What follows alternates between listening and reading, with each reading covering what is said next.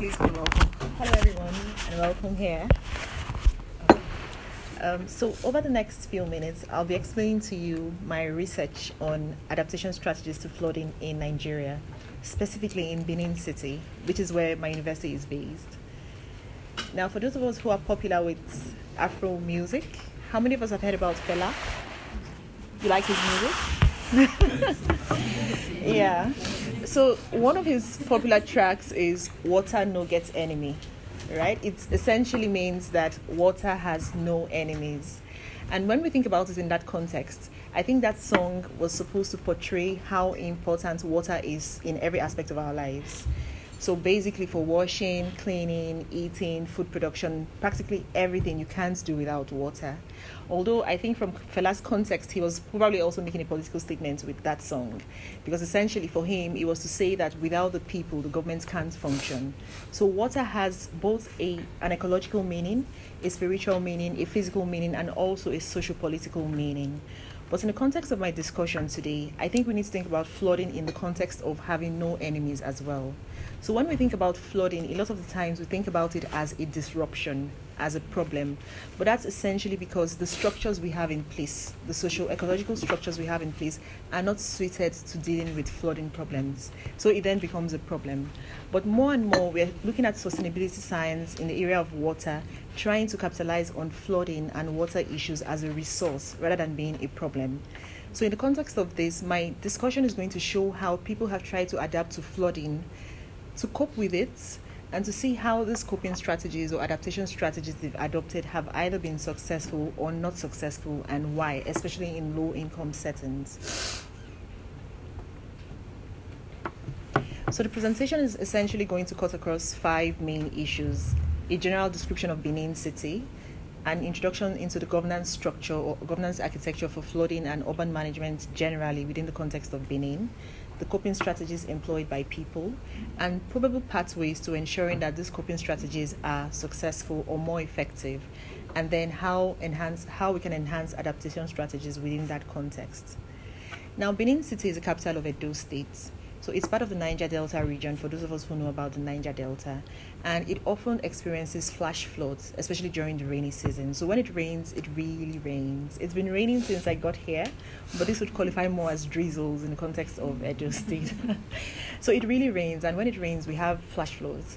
And usually that's because where the drainage systems exist, they're either blocked, or they're poorly constructed, or they're just not enough to carry the water that comes through from the rain. And when this happens, it disrupts activities.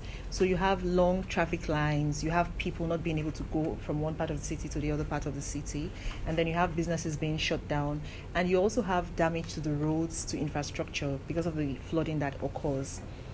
Now, in terms of the governance structure, urban management generally has a multi-level governance structure in the context of Nigeria. So we have a federal system in Nigeria. There's a federal government, and then we have the state government, and then the local government. Now, each of these levels of government shares some responsibility for flood management or urban management generally. The federal government usually sets the tone for policies, and then the tone for actual interventions. The state government often has to implement the policies within their jurisdiction, and then also implement strategies and projects that would actually ensure that the urban management objectives are achieved. And then the local government also has some role to play in terms of coordination of local efforts. Usually, the local government has a more direct impact in the local communities because they are closest to the local communities. Now, in terms of the policy drive, within Edo State, for instance, a lot of reliance has been placed on the national law. So we have a national act that deals with urban management and planning, and that act is also relevant within the context of Edo State. But very recently, the House of Assembly within the state has been working on a new law that would actually govern urban management policies and prospects within the states specifically, rather than relying on the federal laws. Now, this has its merits because it would be more relevant to the local context, since it's a law that is being made by members of the community or members of the legislature within that context in the state, Edo State. But what we find is it mirrors very closely the provisions in the Federal Act as well. And a lot of the provisions in both the Federal Act and the proposed state law are usually tailored towards engineering solutions to the flooding problem. So there's a lot of emphasis on getting permits for infrastructure, and there's also a lot of emphasis on building things like stormwater drainage systems, technological solutions to the flooding problem. And this has its merits, but it also has its demerits, as we'll show in the context of this conversation. Now, these three levels of governance, to a very large extent, there's no coherence in how the policies are implemented. So whereas the policies look good on paper, the laws are there on paper, but when it comes to actual implementation, there's a disconnect. So for instance, the fact that before you erect a building, you need to get permits from the government, especially within the jurisdiction of the state, you need to get permits from the state government, and then the state government has to ensure that whatever structure you want to put in place is not going to cause problems. For instance, you're not going to be blocking drains, or you're not going to be building in floodplains or creating more problems for the environment. Usually in practice, we find that people erect buildings and they probably don't get the right licenses, and sometimes licenses are requested for retrospectively. So you have situations where the local authority comes and puts a sign saying bring down this building because it's causing one problem or the other. But in the actual sense of whether that building will come down or not is a different thing. So there's a lot of underlying political issues, and there's a lot of incoherence in how these policies are actually implemented on the ground. And of course, in the context of low income settings, they probably would not have the facilities in terms of the finances to be able to actually erect the kind of infrastructure that will be needed for a technological solution to flooding problems. So we find that technological solution doesn't really work in the context of low income settings. Another thing we find in the context of governance architecture of flooding in Nigeria is that there's a difference between what is in the books and what is practiced locally. So a lot of the times the community, the households rely on local knowledge and understanding of their environment to actually come up with solutions to the flooding problems. And because the government doesn't really have a hands-on approach in terms of actually monitoring what people do, there's a disconnect between what the engineering solution or the formal solutions would be and what actually goes on in practice. A third thing is then that there's a minimal interaction between these informal solutions or informal systems and the formal knowledge systems or formal governance systems. And fourthly, we have a limited capacity for enforcement, clearly because the local government isn't really well equipped. So at the end of the day, some of the solutions, so-called solutions, which are counterproductive, do not get nipped in the bud, and they go ahead and create more problems in the long run. And then finally, like I already mentioned, there's an emphasis on technical solutions or technology, and this technology may not be accessible to people. And essentially, in terms of the effectiveness of technology, we find that there are other important factors, because while you may have a technology, if people do not have the right knowledge to handle or use this technology productively, then it could cause more problems. So for instance, if you have a drainage system and people for one reason or the other start to put waste in the drainage system which blocks it, then the drainage system will not achieve the result which it's supposed to achieve. So essentially, while technology has its merits, there are also non-technical factors which are more social that need to be taken into account, and this would include capacity of the people to actually engage with this technology productively, and also their understanding of how the technology should work, and even maintenance, for instance, because if the local people always have to rely on external people to come and maintain, then there could be a problem, especially in the context of low-income settings. So what has happened is there's a picture there which shows a road. I think I may have skipped. Okay, so when I showed the first slide with the map, there's a road there which is supposed to be the Lagos Benin Expressway. So it's an expressway, a federal road, and this is a road when it becomes flooded. Now, this flood has happened. It's a federal road, but clearly people using the road are everyday people, and they have to find a way of dealing with the problem, and I'll show you how they've tried to deal with it. So in essence, while it's a federal road and it's the responsibility of the federal government to maintain this road, the problem that results actually affects people at the level of the state and at the local level, and they try to come up with solutions which may not always be effective and which may not always be sanctioned by the federal government. Now, what are the solutions people have tried to come up with? I've tried to conceptualize these solutions into four main categories. And one of them is isolation. In that case, people have a problem with flooding, and then they decide on what would be the best solution to protect themselves or their properties from the damage that could result from flooding. And a lot of the times, when they carry out these solutions, it's carried out in isolation, in the sense that they do not take into consideration what their neighbors are doing, and they also do not take into consideration what the effects of their actions would be on their neighbors. So it's an isolationary approach to addressing the flooding problem. Now, this solution is contrary. I say it's contrary because it doesn't lead to an effective solution to the problem. And I also say that it's is of insignificant intensity to the extent that it doesn't take into consideration a good understanding of what the environmental impacts would be or what other people's responses would be. Now, another approach we usually find is alliance, to the extent that people get involved. So at the community level, we would find community meetings. Sometimes you have house owners in a neighborhood coming together to try and look for a common solution to their problems. So people get involved, they talk about the problem, and then they try to forge solutions. But sometimes you find that they agree on a solution, but when it comes to actual implementation, some people do not get involved, maybe because of the costs, or maybe because they think that the benefits which they will gain from that intervention outweigh the monies they would have to spend in terms of getting the solution running. So as a result of that, you have them aligning themselves with the preparatory processes but refusing to get involved in the actual implementation and refusing to invest in the process. And so I've described that as being alliance. Now, on the top right corner, there's competition. In that case, people understand what the problem is.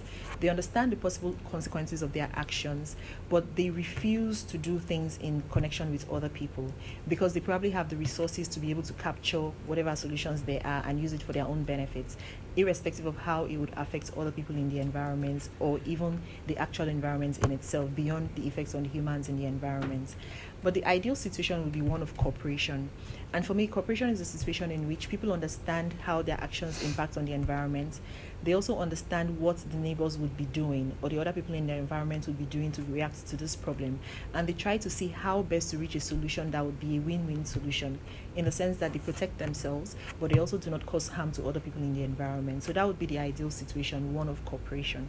And I've described it here as being affirmative in the sense that it is positive, and that it's also of significant intensity in the outcome which it produces. So an example of isolation would be this. The story behind this picture is the picture I showed you earlier that had flooding. What happened is, because the water would gather, as more and more rain fell, the water would begin to go forward into people's neighborhoods. And this is one of the neighborhoods that was then affected. This picture over here used to be a road, so it was an untarred road, but at least it was passable. But because of all the water coming in, on that side is a petrol station. So the petrol station built a barrier around themselves, and as a result of that, the water couldn't flow anymore forward, and the water started coming back into that street. And that is how that street became the way it has become. Now, on the other side, the story building there is a new complex being set up. That person bought the property and realized that if he left it like that, the water would come into his own property. And so he also built a barrier around his property. So on both sides, they built barriers, and then the water is being forced down the streets. And so that's an example of how people build barriers that protect themselves, but because they do it in isolation, it compounds the problem for the collective. Now, this is an example of competition. In this case, what they did is that they channeled the water away from themselves. And this is the path the water would then take. Over time, because the water would take that path consistently, it has started to erode the road. So the road is becoming damaged. Now, this is the other side of the flooded path that I showed you before now. So at the end of the day, they're protecting themselves, but because they're channeling the water away from themselves, because they understand that the water can be channeled out of their own properties to the adjoining property, they are creating more problems again for the collective. Now, this is alliance. In this case, this is when I described to you about people actually getting involved in what should be the solution, but because maybe the cost is too much for them to bear, or they think the benefits they will derive from that collective solution is not worth it, they decide to do something that would benefit them directly. So this is alliance. And the effects of this is we have high rates of, there have been cases of people dying because of the flood. There have been cases of children, for instance. There was once a child coming back from school, was crossing the road, and then got carried away by the flood water. So there's been mortality, and morbidity, loss of lives, loss of livelihoods, economic livelihoods, loss of property value, and then there's been people moving away from the community because of the flooding problem. And there's some pictures to show this. So this used to be a shop, but then the store owner had to shut it down because, of course, no one's going through that road anymore. And they've also built some kind of embankment. You can see something they've built in front to raise the front of the building such that water doesn't come in when it rains. And then this used to be a petrol station, but they've also had to put so much sand in front of it that cars can no longer drive in to buy petrol from them. So the petrol station is more or less losing business, is more or less shut down now. This used to be a timber market where people used to sell wood, but of course, because of the flooding problem, it's no longer in business. And this used to be a road in front of a house, but the road is no longer passable, and so the property has also lost value because people can no longer come here to live as a result of this problem. Now, in the context of all of this, I see that cooperation is the main ideal situation we should be looking at, but then it is not what exists on the ground. So there are other solutions that people are adopting which may not be the best, including competition, isolation, and alliance. My background is in law, but I understand that, for instance, there are people working in sustainable water management, more from a technical aspect, that try to map people's approaches to flooding and people's adaptation strategies. So I think that it will be important for the lawyers to actually collaborate with these technical fields and see how best we can try and convert people's actions or try and incentivize people to move from competition, alliance, or isolation to actual cooperation, because cooperation is the ideal situation in which we're able to get a win-win for both individuals, the collective, and of course the environment as well. So here I've put down 6 probable pathways to cooperation, but there could be more, of course, depending on the local context. So the ideal would be to move from competition to cooperation, and to do that, for instance, there has to be different levels of orders of learning. So first of all, because in competition people already have an understanding of what the environmental consequences are, then that should be encouraged. So that understanding should be encouraged. But beyond that, we have to try to change people's assumptions as well. The assumption that protecting oneself is the most important thing, and once we protect ourselves in the short term, then we can ensure that we do not suffer consequences in the long term. That's a wrong assumption, because clearly if a flood occurs, even though one's property is protected, the fact that a flood occurs and there could be some kind of disease outbreak, one cannot be protected from that, for instance. So those assumptions need to be corrected at second order learning. And then finally, there has to be an emphasis on also showing that there's need to move from a focus on just one's own beliefs or one's own assumptions and protection to actually ensuring the collective good, because at the end of the day, once the environment is protected, then the benefits are more sustainable and it's more widespread and more consistent for everybody in the environment. So competition would then require at least three levels of learning. And then isolation would require, for instance, more knowledge, because at that level, the people really do not understand how their actions affect other people. So it'll be important that we invest more in improving people's understanding of the environmental consequences of their actions and how their actions would affect other people in the environment. So not just the environmental consequences, but also the social consequences as well. And at the level of alliance, it will be important to try and convince people about the need for negotiation of the benefits. So the fact that they already understand the environmental consequences is already a good step.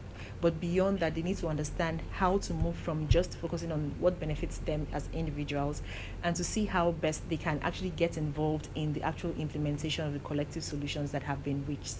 So these are the 6 pathways that I think could be considered in the long term. In terms of adaptation strategies and enhancing, so that's what I've just explained. Isolation, there needs to be more knowledge. Competition, there needs to be negotiation and then change of assumptions. And alliance, there needs to be integration between what people do in the individual space with what happens at the collective level. And for cooperation is the ideal system, so we need to just try and reinforce that. But of course, as I've shown in the example here, we really don't have a situation of cooperation just yet. So in essence, for me, when it comes to enhancing adaptation strategies in low-income settings, we need to look beyond just a focus on technology to also look at the non-technical aspects, especially capacity and then knowledge as well. And if we think about it in the broader context of the tragedy of the commons, for instance, the fact that once you have commons, there will always be this tendency for people to want to just protect themselves, get what they can without actually putting more into protecting it from damage. So that's something that needs to be addressed, and that is something that cannot be addressed sustainably through just technology in itself. It has to be addressed by combining both technology and what we would call the softer elements, but non-technical aspects like knowledge dissemination, trying to promote the collective good and collective outcomes, rather than focusing on just individual benefits or individual outcomes. Thank you.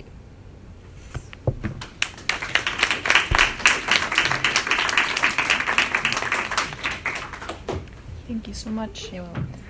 All right, questions.